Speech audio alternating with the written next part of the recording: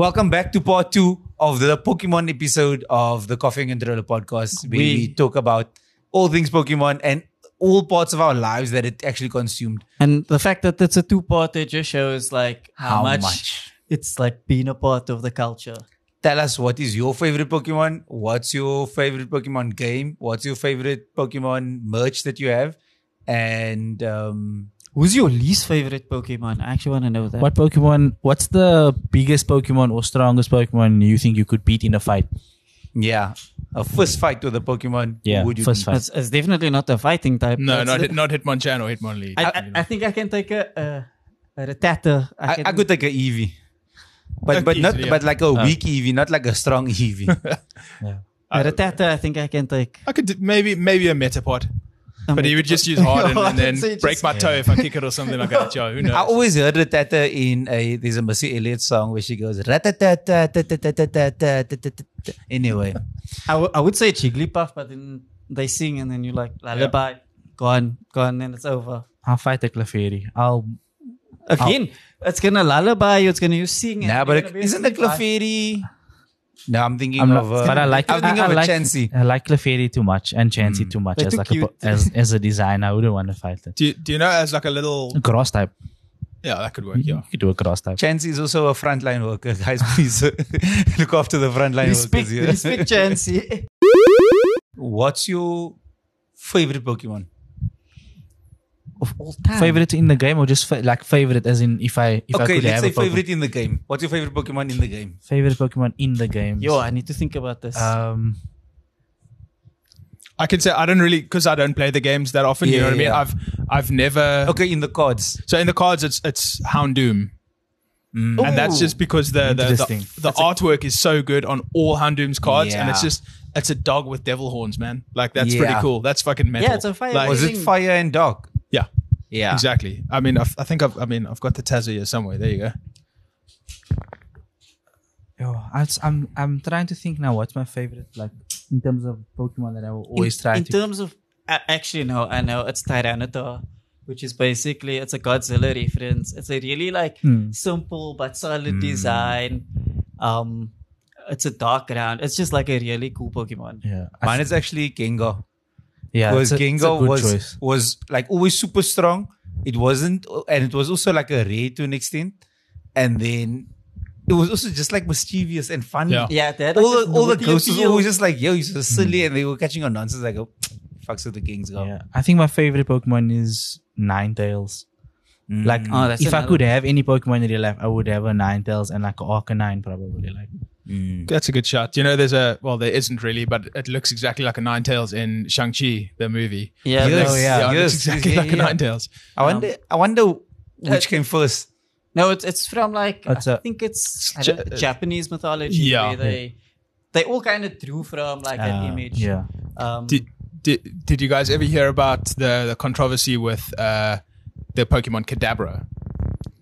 Yes, I've heard about it. So It's quite silly. So but they it's haven't funny. printed a Kadabra Pokemon card for about, call it 18 years or so. They only now this year released the first Kadabra card in such a long time, because there was a magician back in the day called Uri Geller. Yeah. And he sued the Pokemon company because he said that they based Kadabra off his likeliness just because he was a magician who used spoons and Kadabra held the 2 spoons. So there was an ongoing legal battle for this long that they weren't allowed to print anything with Kadabra on. They could do Abra and Alakazam, but not Kadabra. And now only recently they've released the first Kadabra card in so many years. So the battle is over. The battle is over, yeah. So what happened to the battle? Did he win or did they lose? I think it was probably like an out-of-court settlement or something still like that. alive? I think so. That's really fun. And I was when I first heard of like Kadabra can't be printed and that, and you think like, oh, what is this? And then it's Some like devil the stuff silliest there, thing, like, and if you're you- like, are you for real? But I also feel like that man must have money To battle to fight Pokemon for 15 years. Pokemon and Nintendo. Wait, there's another like controversy which is actually really funny. Do you know that Monster Energy Drink tried to sue Japanese Pokemon because they used the word monster? They were suing like a bunch of companies for using the word monster, and it was like they lost. They lost Obviously, horribly. yeah. And people were saying like, you want to go and fight Pokemon, which has been around for like longer than you. That's not the battle you're gonna win. No. Also, monster. It's such a stupid monster is a word to try and trademark and then go fight others for having it. It's silly. I think it's because they were trying to like trademark monster in like the gaming space, and it was like, but also maybe they also just wanted the press. the press of us having that conversation of saying that thing. Yeah, because now like I feel like because they're such a boot company that they do. You know what I mean? Like the Kyles of company. Like they just feel like the company. We're gonna sue Pokemon. They would do stupid shit just for like attention. I can win, eh? That's a good impression. That's a good impression of me. Is that you? Yeah. Generic white guy. But yeah, I just feel like Monster would do something like that so that more people would speak about them. And lose.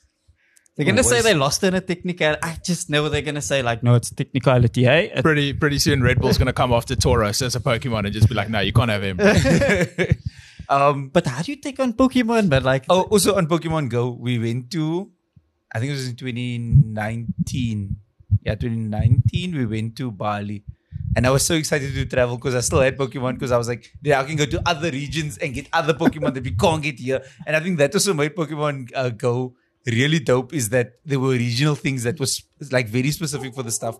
So when people traveled, you were generally like, I'm getting all my stuff here. And it was such a nice touch, like to add that, because I know like now in the like sort of later generations, you get generational variants of certain Pokemon. Yeah. So like you'll get Vulpix, you get an Ice Vulpix. Yeah, a Lowland Vulpix. You get the Shuan region. Galarian. Yeah, Galarian as well. So it's just more ways to print money because they can now go, you need all 3 versions of this Pokemon and you want all of the cards. It's such a simple way of saying like, we have a design which we can spin like into a new look. Pokemon is just colorful hoarding. That's all that it is. But it works. It works. What is your favorite generation? 2. Generation 2. It's definite for me. It's my favorite games. That's why I'm saying. Gold, Soul Silver. It feels like it's the most sequel games in the series. Yeah. Because you could go back also when you finished. That was the best. That was also the first Pokemon game that I finished properly. Because I played Red and stuff a lot, but I was young, so I didn't care about finishing the game. So for me, it's a toss-up between 2 and 4. 4 also was really good. I think it's 4, which was the Platinum. Okay, yeah. Because that had Garchomp, but that all of those. It was like a really cool generation. I think it was refreshing. And then it was also like the re-release of Soul Silver and that, which is like my favorite game. So yeah, that's why. For you? Just solely based on like the nostalgia and also just the Pokemon, it's Generation 1.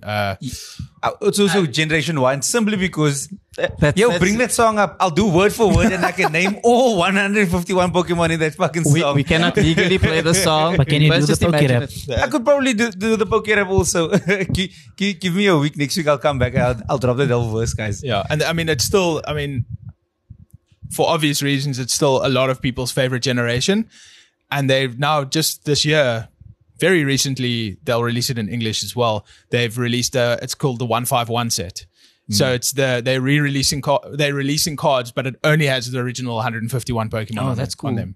It's 151. Look, the thing is it is like undisputed the most iconic generation. But also that thing of the with that generation also comes that fire theme song that you could, like, you always see the videos whenever they at Comic-Con or by the E3s or whatever the event is. If you just play that intro on to be the very best, you can take it over. They'll carry also, I think with the Pokérap, also word for word, most people can do most of the stuff. Talking about so the Pokérap obviously only has like the original, I would say 150, 151. Yeah. Do you guys know how many? I don't know the exact number, but like in the hundreds, how many Pokemon there are now? I'm gonna take a wild guess and say 957. Like, is it like 800 and So that feels like 870 or something. So that's the other thing for me when It's too much. when it became too much, then I was like, I can't buy into the brand fully. But that's also why Pokemon Go is dope. Yeah. Because There's a generation for every generation. yes, and I feel like I got to the second or third generation in Pokemon Go, and then I was like, I'm fine. Yeah. I I hate the designs of. I don't like the designs of the newer ones. Like they don't feel real anymore. Like even though no Pokemon is real, but like they don't like. There's like something past. I think like Gen 3 for me where it's like. It loses a little bit of character. I feel like they fired the person who was in charge of designing or something, and then they were like, they became Digimon-ish. Yeah. Trubbish. There's actually like a Trubbish was my breaking point. There's actually like I saw something on like the old design of it, and it was that they obviously now had to push out. Speaking to the mic. I am speaking. You're speaking like this. So like they had to push out like regular like new games and stuff. So like there's obviously that limitation of like you have to put out so many new Pokemon. You have to design this. And those limitations didn't exist with like that first generation where it's like we can just make whatever we want. So official answer, I wouldn't have guessed this. 1015. There's 1015 Pokemon. Oh well done. They made So it you see, to I can't rep 1015 Pokemon. No, you have to. Not even Buster Rhymes can do that. Like every time I come down, and that's not gonna happen. But yeah, so the thing, and I also just feel like it's a lot. Yeah, but the thing of the stuff stopped looking like actual things. So I think the basis of Pokemon was that the guy who came up with, I can't get his name, he enjoyed bugs. Yes, he was a bug collector. Yeah, he was a bug collector. So he used to base all these things off like real world and off his findings and stuff like that. And he just wanted people to enjoy bug collecting. Yeah, like once he started becoming weird, there was some other weird stuff I saw, and I was just like, this is not the Pokemon. And, I mean, they're also like, they must be, like we said, running out of ideas, or because like, you know, we have Diglett. Yeah. And now there's the new one, Wiglet, which is just a long white one. Like a long white. Yeah, that doesn't sound sus. So many gags, guys. And there's, I mean, there's one of the newer Pokemon which I really like. He's called LeChonk, and it's just it's a pig. It's just a fat pig, and I'm like, I like that. I like LeChonk. I will say they do eat it out at the park every now and then. So you get like LeChonk, you get Lucario is also a fire design. Iconic, like one of the iconic of the new the newer generations. You get Garchomp. Aegislash is also like a very What's cool the ninja design. one? Greninja. Greninja. Who else is there? It's another one. Gallade. I'm big fan of Gallade. Yeah.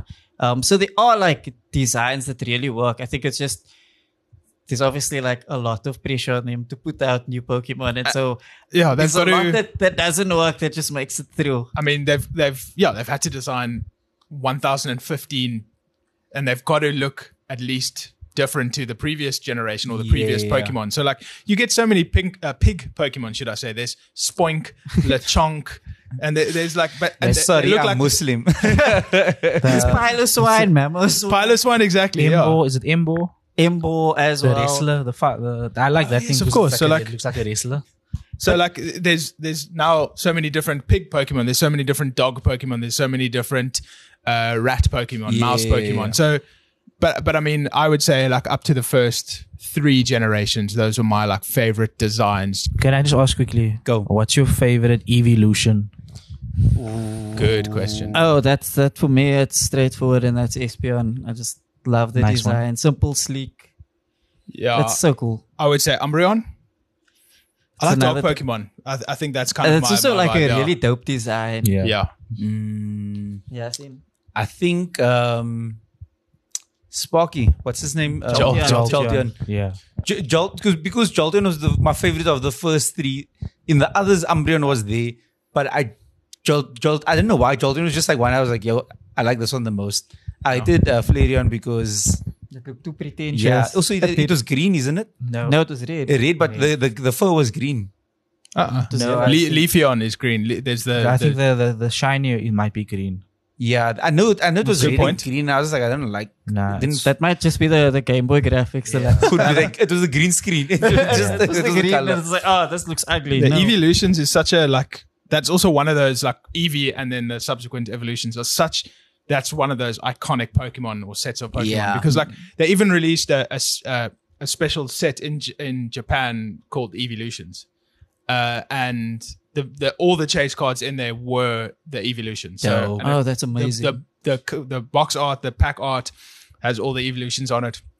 So good. Then there was the movie that also came out now a few years ago, which I thought was amazing. Like I really enjoyed it because also it's been a while since we saw the stuff, and then we also saw them in like the real world, and not a cartoon. And I was just like, it's weird, and some of them are gross, but I like it. Like it felt like that is what Pokemon would actually look like. Yeah. Some of them were and like some of the fur was also weird, but I was like, yo, I fucks with this. Yeah, there was. I was one of the people who was not keen on Ryan Reynolds voicing Pikachu. Yeah. But when you watch the movie, it makes so much sense. No, it does. It makes so much sense. But it was really fun. It wasn't like a dumpster fire. It was a really entertaining film. No, And it wasn't the story we knew.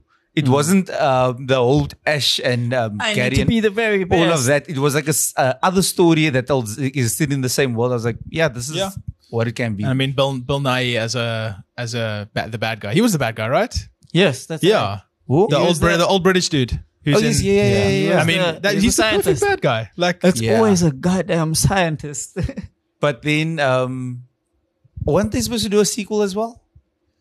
that I don't know. I think there's supposed to be one, but I don't know. Like they also let the end openly so that Yeah, I don't know things if it's can gonna happen from happen. there. Yeah. So. But I mean, you can do pretty much anything with it. Like now that it's so open ended. Yeah, I mean, they still do have the perfect opportunity for like a Pokemon cinematic universe in a way. Like you said, like Detective Pikachu it's a story that involves Pokemon. It's not Ash or Misty or Brock or whatever. It's just like it's set in the world of Pokemon. And Exactly. That's wild, actually. That would be really cool, actually. Yeah, let's trademark it right now. Let's do a monster. They're working on it right now, this very moment. They can do so many movies and just.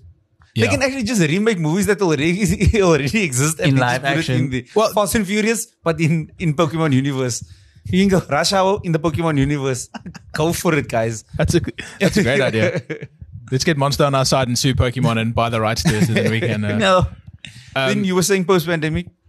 No, so just quickly, I want to. So talking about movies as well. So like Netflix and Pokemon have some kind of a deal going on because if you search Pokemon on Netflix, It's all there's there.